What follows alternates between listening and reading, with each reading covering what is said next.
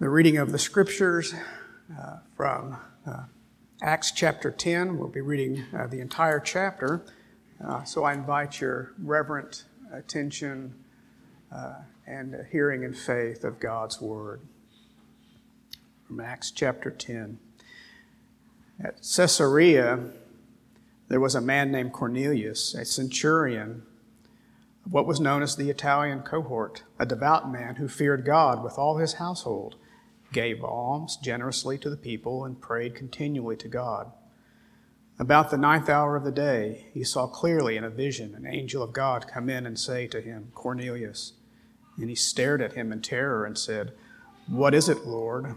And he said to him, "Your prayers and your alms have ascended as a memorial before God.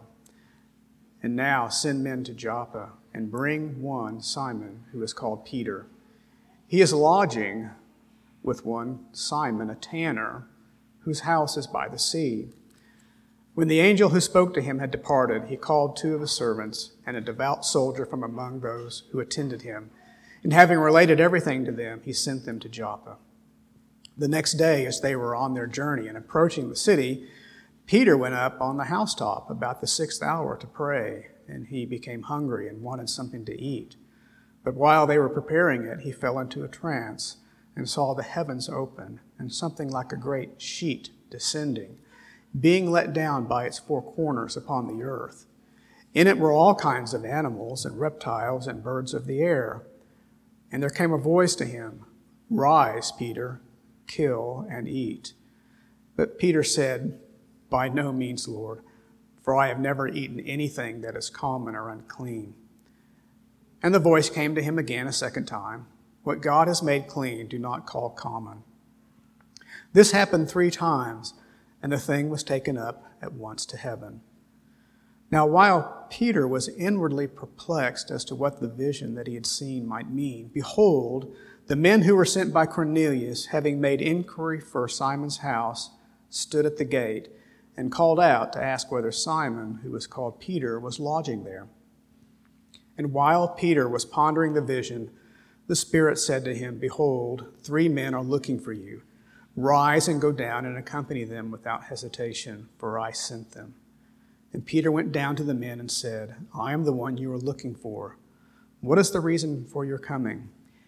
And they said, "Cornelius, a centurion, an upright and God-fearing man, who is well spoken of by the whole Jewish nation, was directed by a holy angel to send for you to come to his house and to hear what you had to say." So he invited them to be his guests. The next day he rose and went away with them. And some of the brothers from Joppa accompanied him. And on the following day they entered Caesarea. Cornelius was expecting them and had called together his relatives and close friends. When Peter entered, Cornelius met him and fell down at his feet and worshipped him. But Peter lifted him up, saying, "Stand up, I too am a man." And as he talked with him, he went in and found many persons gathered. And he said to them, "You yourselves know how unlawful it is for a Jew to associate with or to visit anyone of another nation, but God has shown me that I should not call any person common or unclean. So I was sent for, and I came without objection. I asked then why you sent for me." And Cornelius said, 4 days ago, about this hour, I was praying in my house at the 9th hour, and behold, a man stood before me in bright clothing and said, "Cornelius, your prayer has been heard, and your alms have been remembered before God. Send therefore to Joppa and ask for Simon, who is called Peter. He is lodging in the house of Simon, a tanner by the sea." So I sent for you at once, and you came. You have been kind enough to come. Now, therefore, we are all here in the presence of God to hear all that you have been commanded by the Lord. So Peter opened his mouth and said, "Truly, I understand that God shows no partiality, but in every nation, anyone who fears him and does what is right is acceptable to him. As for the word that he sent to Israel, preaching good news of peace through Jesus Christ, he is Lord of all. You yourselves know what happened throughout all Judea, beginning in Galilee, after the baptism that John proclaimed, how God anointed Jesus of Nazareth with the Holy Spirit and with power. He went about doing good and healing all who were oppressed by the devil, for God was with him. And we are witnesses of all that he did, both in the country of the Jews and in Jerusalem. They put him to death by hanging him on a tree, but God raised him on the third day and made him to appear not to all the people, but to us who had been chosen by God as witnesses, who ate and drank with him after he rose from the dead. And he commanded us to preach to the people and to testify that he is the one appointed by God to be the judge of the living and the dead. To him all the prophets bear witness that everyone who believes in him receives forgiveness of sins through his name. While Peter was still saying these things, the Holy Spirit fell on all who heard the word, and the believers from among the circumcised who had come with Peter were amazed, because the gift of the Holy Spirit was poured out even on the Gentiles, for they were hearing them speaking in tongues and extolling God.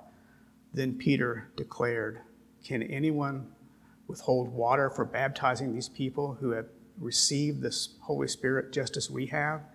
And he commanded them to be baptized in the name of Jesus Christ. Then they asked him to remain for some days. The word of the Lord. Thanks be to God. Radical change is something I think it's very difficult to process. And the more radical the change, again, the more resistant sometimes we are to process that change. And really the only way that can help you to process that change is to understand the agent. Now, if the agent is bad, then you reject the change, or if the agent is confused or mixed, then you reject the change. But if the agent is God, then you should be very careful about rejecting the change or resisting it. Here we have the evidence of a radical change in God's dealings, and we see it in two men, two prayers, two visions, and then a very radical outcome. And essentially the message of change advances the coming of Gentiles in power and the grace of God. So Acts 10 is telling us that God is doing something that's radical. It's radical change. And the reason the church has to accept it is His grace and power. Luke has been preparing us for this change. If you simply reflect a little bit on what we've already gone through in the book of Acts. For example, Philip preaching the gospel, and the Ethiopian eunuch comes to faith and is baptized. So he was a Gentile. So there's a hint of something radical going on. Even in this chapter, I think there's an evidence of radical change because Peter is staying with a tanner.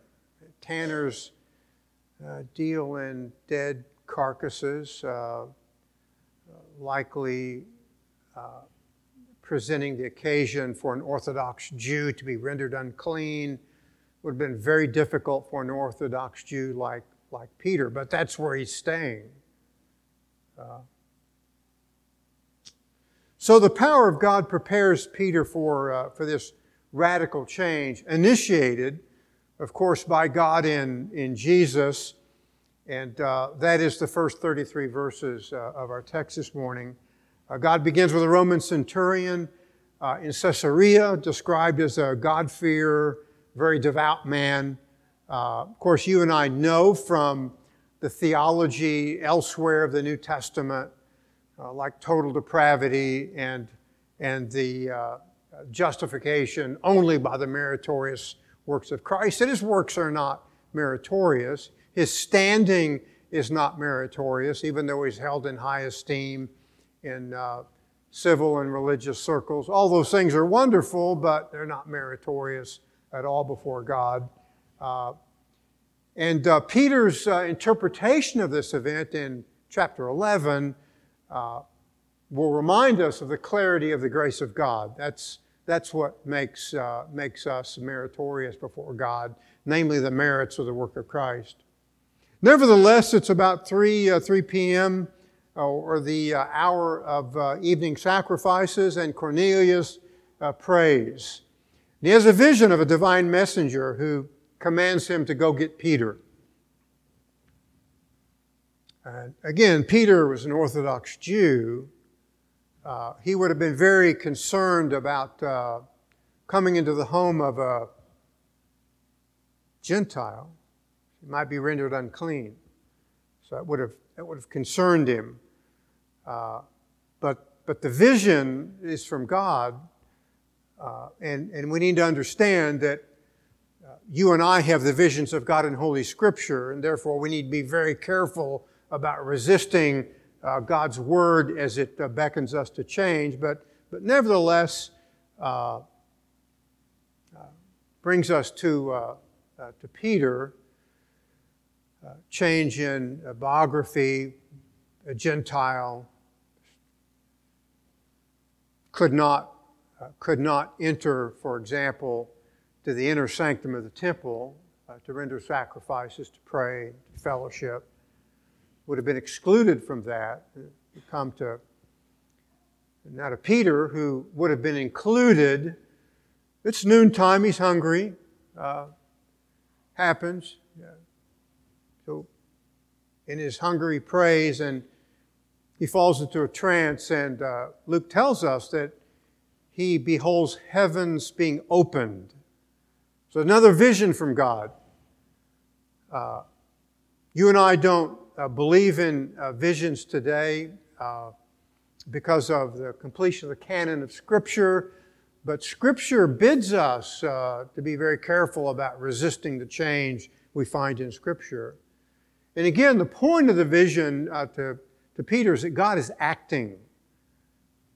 And the point of the vision is God is going to reach Gentiles. I mean, all these animals in this vision, but God is going to reach Gentiles, and Jesus is going to be His change agent. And it's radical change that Peter's going to have a problem with. But it's a vision of a sheet-like object being lowered. Just very quickly in terms of review, the 12th verse, and there were in it all kinds of four-footed animals and crawling creatures of the earth, birds of the air. And a voice from God. Again, radical change. God is speaking. You and I have the voice of God in Scripture. That's why we believe that we meet God in Scripture. It's encapsulated for us in Scripture. But this voice commands Peter to rise, kill, and eat, and he refuses because of Jewish dietary law. So notice the conflict. God speaks, but God speaks in His dietary law. How's Peter going to resolve that? Well, the radical change is going to tell Peter to resolve it. God responds to Peter's hesitancy to kill and eat an unclean animal, like a pig. Jews to this day will not eat. Certainly Orthodox won't process pork. If they're really Orthodox, rabbis are going into food processing plants and determining if you can buy certain products. But nevertheless, that's Peter. Look very quickly. Peter refuses, but God comes a second time. Verse 15, what God has cleansed, no longer consider unholy. That's the radical change. And Peter is going to try to process it. In fact, it occurs 3 times, Luke tells us. And in and of itself, the repetition is telling Peter that there's change. And Jesus is the change agent. And that's why he needs to accept the change. That God is initiating that change in His agent, who is Christ. Peter's perplexed. Again, he's having a difficult time processing change.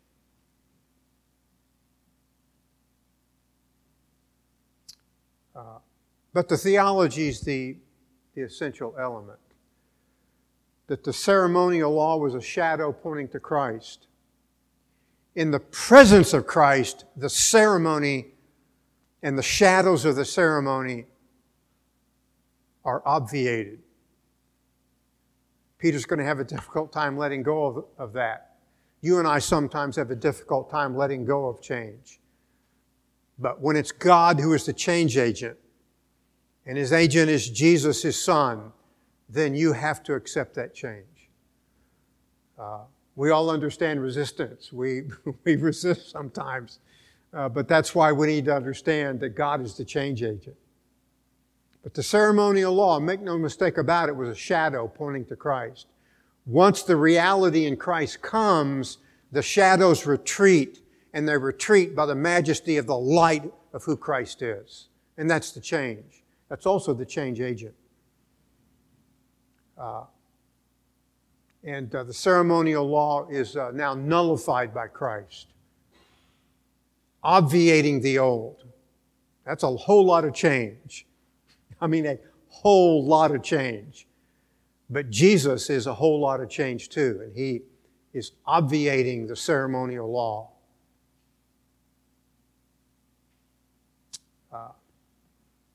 Of course, the new covenant is obviating the old covenant. Let's illustrate this in a very radical type verse, Daniel chapter 9, verse 27. It's a reference to Christ and His coming, His crucifixion on the cross. Hear the words of Daniel. He will make a firm covenant with the many for 1 week. The new covenant is coming to trump the old. But in the middle of the week, He will put a stop to sacrifice and grain offering. Notice what Daniel is telling us in this vision. Christ will put a stop to the Old Testament sacrificial system. I don't mean a slow stop. I mean a radical stop. I mean like you're traveling 200 miles an hour in a NASCAR race and the car stops. Not on a dollar bill, on a dime. That's change. And Jesus is the agent. And thank God He is, because of what it means for us as heirs of the new covenant. Change is incredible. We accept it because of Christ who puts a stop. That God is changing the law and the portal, how you got to God from the Old Testament through Israel to Christ. And Peter gets the implication of the vision because God changes him by the vision. And God prepares him in the vision. So if you look at verse 28 of Acts chapter 10, said to them, "You yourselves know how unlawful it is for a man who is a Jew to associate with a foreigner, to go visit him. And yet God has shown me that I should not call any man unholy or unclean." God has shown me. That's radical change.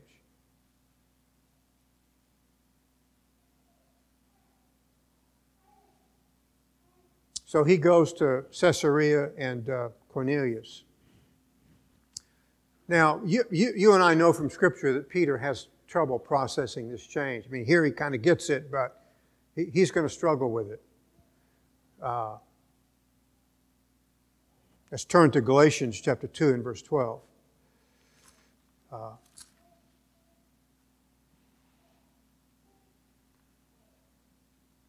This is the Apostle Paul.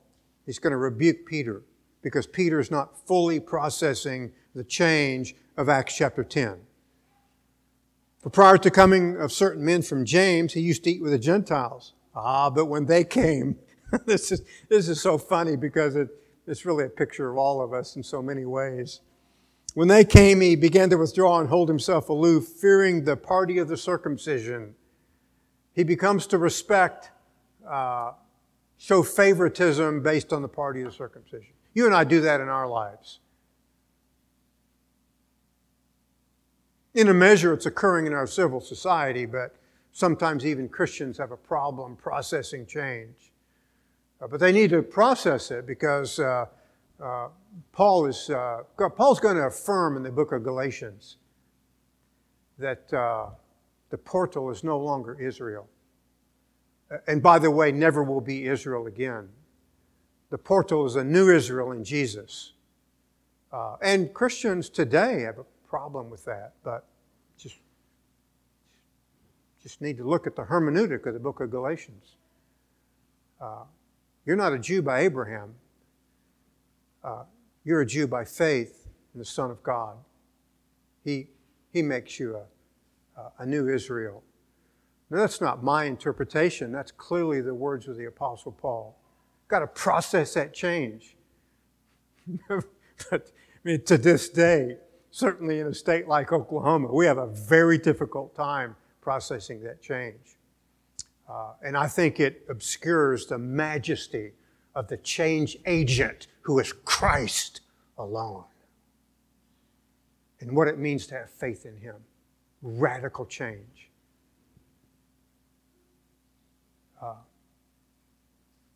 The agent's the key. There's another very, very prominent person in the Bible who has problems processing that change. You know who it is? Yeah, that's Jonah. God says, Jonah, you go to Nineveh. Jonah said, I don't want to go to Nineveh. I don't want to have anything to do with Gentiles. And by the way, God, I don't want to see you save Gentiles. So I'm out of here. We never do that, do we? We never play Jonah. Well, I suspect we do it all the time.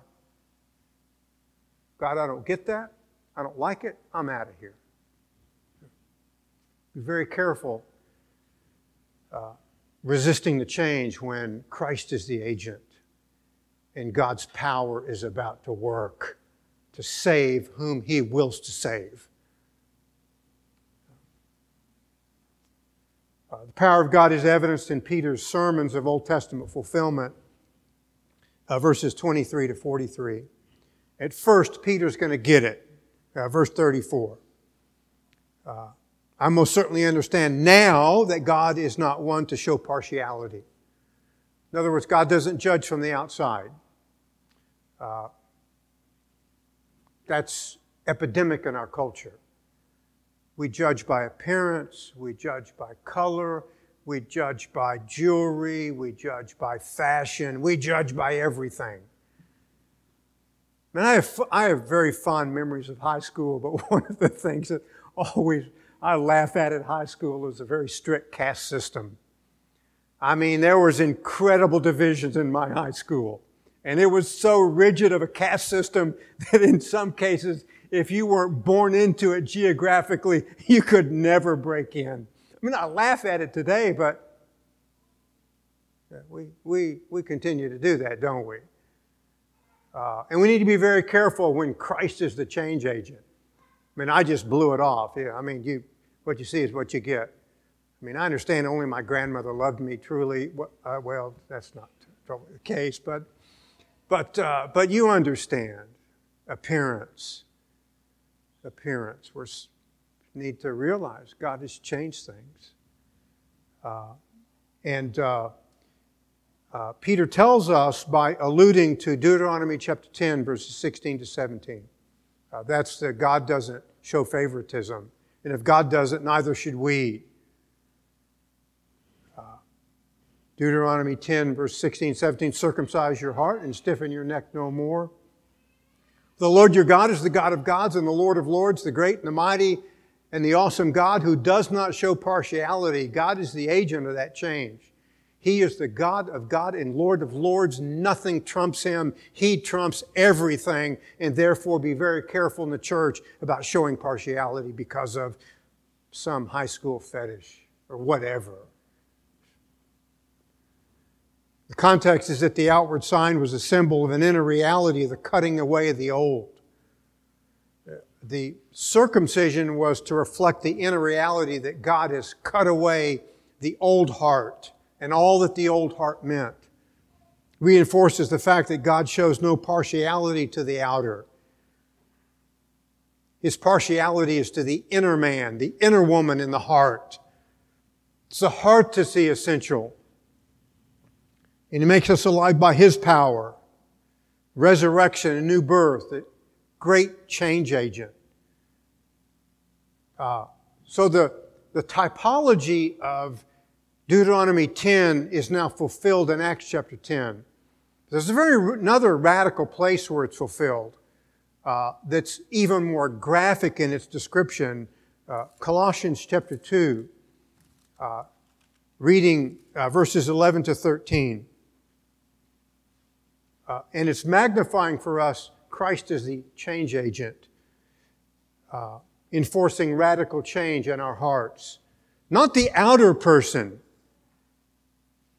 He doesn't come and say, Phil, go to the plastic surgeon and get this done and I'll accept you. It's never the outer man or woman, it's the inner. Inner.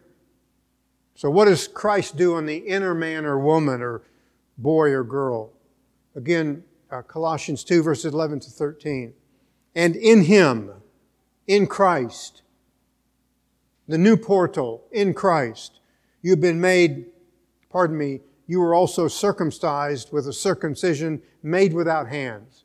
In other words, God cut your heart to make you new. The made without hands is a reference to His power, the power of Christ. In the removal of the body of the flesh by the circumcision of Christ. Having been buried with Him in baptism, and in which you were also raised up with Him through faith in the working of God, who raised Him up from the dead. And when you were dead in your transgressions and the uncircumcision of your flesh, He made you alive. Together with Him, having forgiven us all our transgressions. So who made you alive? Christ. He's the agent of change. Did He change your outer person? No. God doesn't show partiality to the outer. Doesn't care about the outer. The only thing I care about the outer is that He created me and He created you. I'm pleased with that. That's enough for me. Because He's the Creator. When it comes to the inner man, the heart, Christ is the sole change agent. And that's what we show partiality to. In the church. Nothing to do with civil society. In the church. In the civil society, of course, we love. But here it's even more magnified sense of love because of what Christ has done. Now, we love all who God has created. But in the church, again, there's no partiality at all because of the change agent. I do remind you of the simple phrase, He, God, verb, made you alive. In other words, you were once dead and you could not make yourself alive. You could not participate as an agent of change in your heart. You were so dead and He made you alive. That's why we should accept what He's done. The point is not the outer man. God changes the inner man by Christ. The agent of change. That's why caste systems, that's old stuff. God has made change. We should not follow caste systems, however they break out in our culture. India or America, it makes no difference. There are no caste systems in the grace of God. When the agent of change is Jesus Christ, He's the only portal. The outer man has nothing at all to do with it. By the way, there's a great illustration of here in contemporary religion.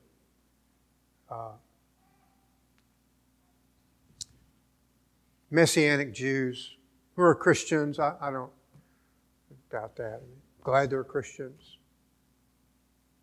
But they spend so much time on shadows, looking at the shadows. Why do you look at the shadows when you have the majesty of the light in Jesus Christ? Why would you waste time with the shadows? They once pointed us to Christ in the old, but in the presence of the new, now we have the real person of change. We do away with the signs because He has come. We should major on Him. The more we spend time magnifying Him and looking at Him and trying to imitate Him and praising Him, that's what the church should be about. That's why I don't do a Passover meal at Grace Bible Church. That's old stuff. I don't spend a lot of time in Old Testament liturgical calendars. Why is that? Because Christ is the calendar. On occasion, I'm reminded of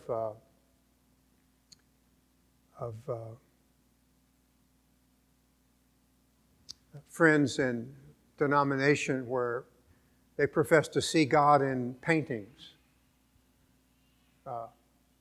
I'm like you. I like art. We have some art in our church here. Stained glass windows. I admire art. I don't spend any time at all looking at our artwork, except when I have to, my eyes. I want to spend time looking at Jesus. Why look at paintings when you got Jesus? Why say, we're going to burn some incense, you're going to smell God? Well, I don't smell God, I just smell incense. I don't get this smelling God. I want to see God in the Scriptures. I understand, I'm just on the turnip truck trying to figure it all out, but I don't smell God in incense. But some people just can't seem to let go of that. And they don't fully understand the change agent. I'm not saying they're not Christian, don't misunderstand me. But the change agent is so beautiful and so radical and so majestic, we should give attention to Him and never let go. Secondly, the power of change is documented in the Word of God. Acts chapter 10, verse 36. The word which He has sent to the sons of Israel, preaching peace through Jesus Christ. He is Lord of all. Paul's reminding us, Peter's reminding us, Christ is Lord of all. He's a change agent. Accept it. This is an allusion to Isaiah chapter 52 and verse 7, if you want to turn to the Old Testament. Because now there's greater fulfillment in Christ. The context is the grace of God expressed in the good news of the provision of God in restoration from Babylon and sin. It's captured for us here in the celebration of the news brought by a messenger with the great news of victory, indicating the beauty of the message. And, by the way, the beauty of the messenger, who is now Christ. Peter is saying that Christ is the fulfillment of the message and the messenger. He reconciles. He brings peace. He makes peace. Do you understand that you could not reconcile yourself to God? How can an inferior reconcile themselves to God? It takes the superior to effect reconciliation. And Christ is Lord of all. If He reconciles you, focus on Him, not the outer man. Focus on what He's done, not the outer man. And He makes peace for us, God the Father. He is our peace agent. Estrangement is over. Incredible agent. Accept it. So Peter is bringing the message to a Gentile centurion. And God is telling him, embrace Him. Another incredible application here. The entire second half of the book of Isaiah is about new exodus. Forget the old. Forget the entrapments of the old. Forget the shadows of the old. Get in the light of the new. The new exodus has come, and Christ is the exodus. He's the way. He's the change agent. The Apostle Paul cites this text as a description of that change in a more fuller way than we have in Acts chapter 10. If you would, turn to Ephesians chapter 2. It's radical change. Ephesians chapter 2, beginning in verse 13. But now, new change, temporal change, radical change in Christ Jesus. You who were formerly far off, namely the Gentiles, have been brought near by the blood of Christ. Well, let's put some stuff in there. Circumcision, outer man. Boy, that's dangerous stuff. That is dangerous stuff when you start adding. You've been brought near by the blood of Christ, for He Himself is our peace, who made both groups, namely Jew and Gentile, into one, and broke down the barrier of the dividing wall. Because of time, look at verse 18. For through Him we both have our access to one Spirit to the Father. Through who? Through Him, not shadows, not types in the Old Testament, not the outer man. Through Christ. He's the change agent. The Spirit applies it in radical power. That's why we have to accept it. Radical power. That Christ is the sovereign creator of not only vertical reconciliation between us and God, but horizontal reconciliation between Jew and Gentile. Whatever other ethnic groups there are, I don't know what they are, just Jew and Gentile, but it doesn't make any difference. People from the Congo, people from Uganda, India, South America.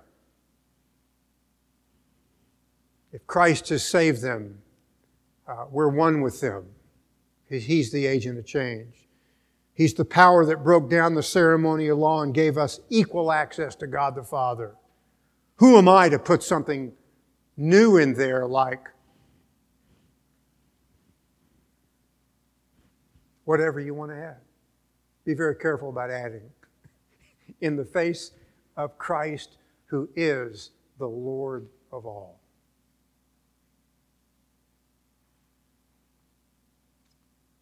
The end-time restoration promises are fulfilled by and in Christ. It's the identification with Him and not the ceremonial law, symbolized by circumcision and dietary law. 2 Corinthians 5:17, if any man, woman, boy, girl, if any man is in Christ, he is a new creature. Old things are passed away. All things become new. Christians, some of my Christian brothers have a problem with that. Want to hold on to the shadows or hold on to physical realities like incense or whatever. This too, by the way, is another expression of the power of the Word of God enforcing change in verse 38. You know of Jesus of Nazareth, how God anointed Him with the Holy Spirit and with power. The anointing of Christ by the Spirit. This is an allusion to Isaiah 61. The Spirit of the Lord is upon me, because the Lord has anointed me to bring good news to the afflicted.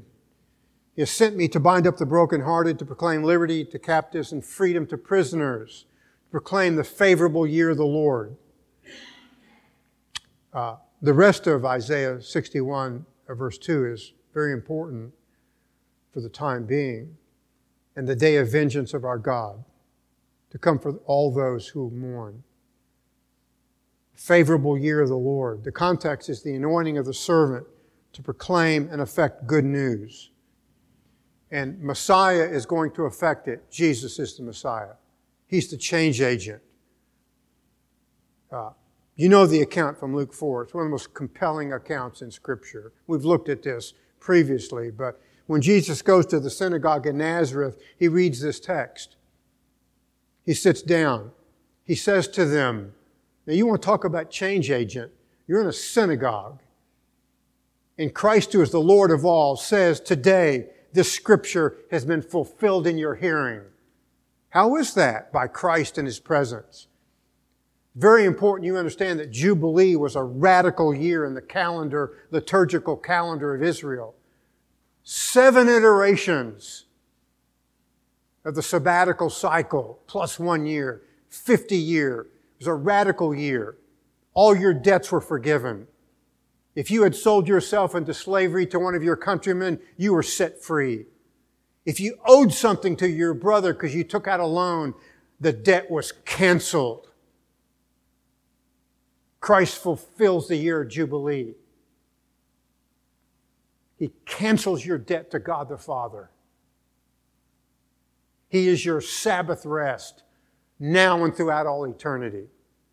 The entire calendar that dominated slaves and those who were in hock because they took out a loan is now fulfilled in Christ. My friend, that is a change agent of radical proportions.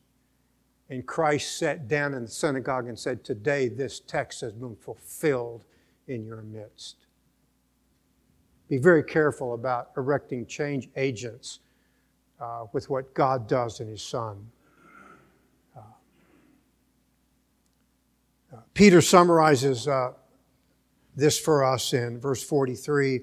Of Him all the prophets bear witness, and through His name everyone who believes in Him has received forgiveness of sin. I mean, you and I know that one of the greatest gifts of all time is the forgiveness of sin. The greatest. I don't know, perhaps there is another one, but to me, that's everything.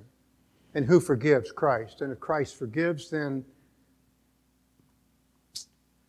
Well, in verses 44 to 48, it's even more radical, the change agent. The power of God's change is evidenced in the anointing of the Gentiles in their baptism. And so in verse 44, while Peter is speaking, the Holy Spirit falls upon the Gentiles. This is another fulfillment of Acts 2. In Acts 2, the Spirit fell upon the Christians, the Christian Jews. Now He's falling upon the Gentiles. Validating that God is now reaching in a radical way Gentiles. That the end-time restoration of the nations is now engaged. Isaiah foretells it. It's now being fulfilled in Acts. In the Old Testament, it was a trickle. Now it's going to become a flood. Change agent. I have so many Christian friends who see Acts as simply historic narrative. They don't understand the Old Testament fulfillment. They don't understand the fulfillment of prophecy. And therefore they struggle with making change because of a hermeneutic. To embrace that change because it's so powerful in its implications, what it means. So Cornelius and all of his household are anointed by the Spirit, absent what? Circumcision and irrespective of dietary law and anything in the outer man. That's why you and I embrace people fully regardless of their appearance. Regardless. Why? Because of Christ. Because of Christ and only Christ. And forever Christ, by the way, till He comes again. Christ has, if you will, swept all of the ceremonial law away. Centuries of ceremonial law. One man, one person, the God-man, ends it at the cross. Incredible change. The authority is His sovereignty. The application is His power.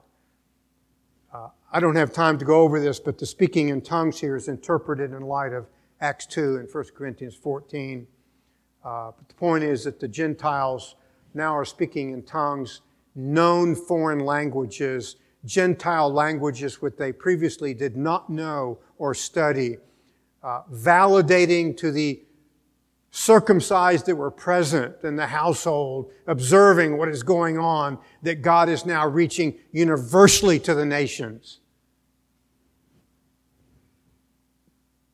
Incredible change in the miracle. It too is a sign of the universality of the gospel, for it's no longer ethnic Israel that's the portal. It's all men without distinction in Christ. In Christ. Well, what about the Holy Spirit? 1 John chapter 2, verse 20, John tells us, you have an anointing from the Holy One, as you all know. You have that same Spirit. Notice the present tense. You have, John says. And you also know. You know lots of things. You need to know that it's no longer the outer man. You need to also know that now it's a new hermeneutic. It's the majesty of God. It's fulfillment of the liturgical calendar. It is countless things, but you know it Act upon what you know because of who Christ is.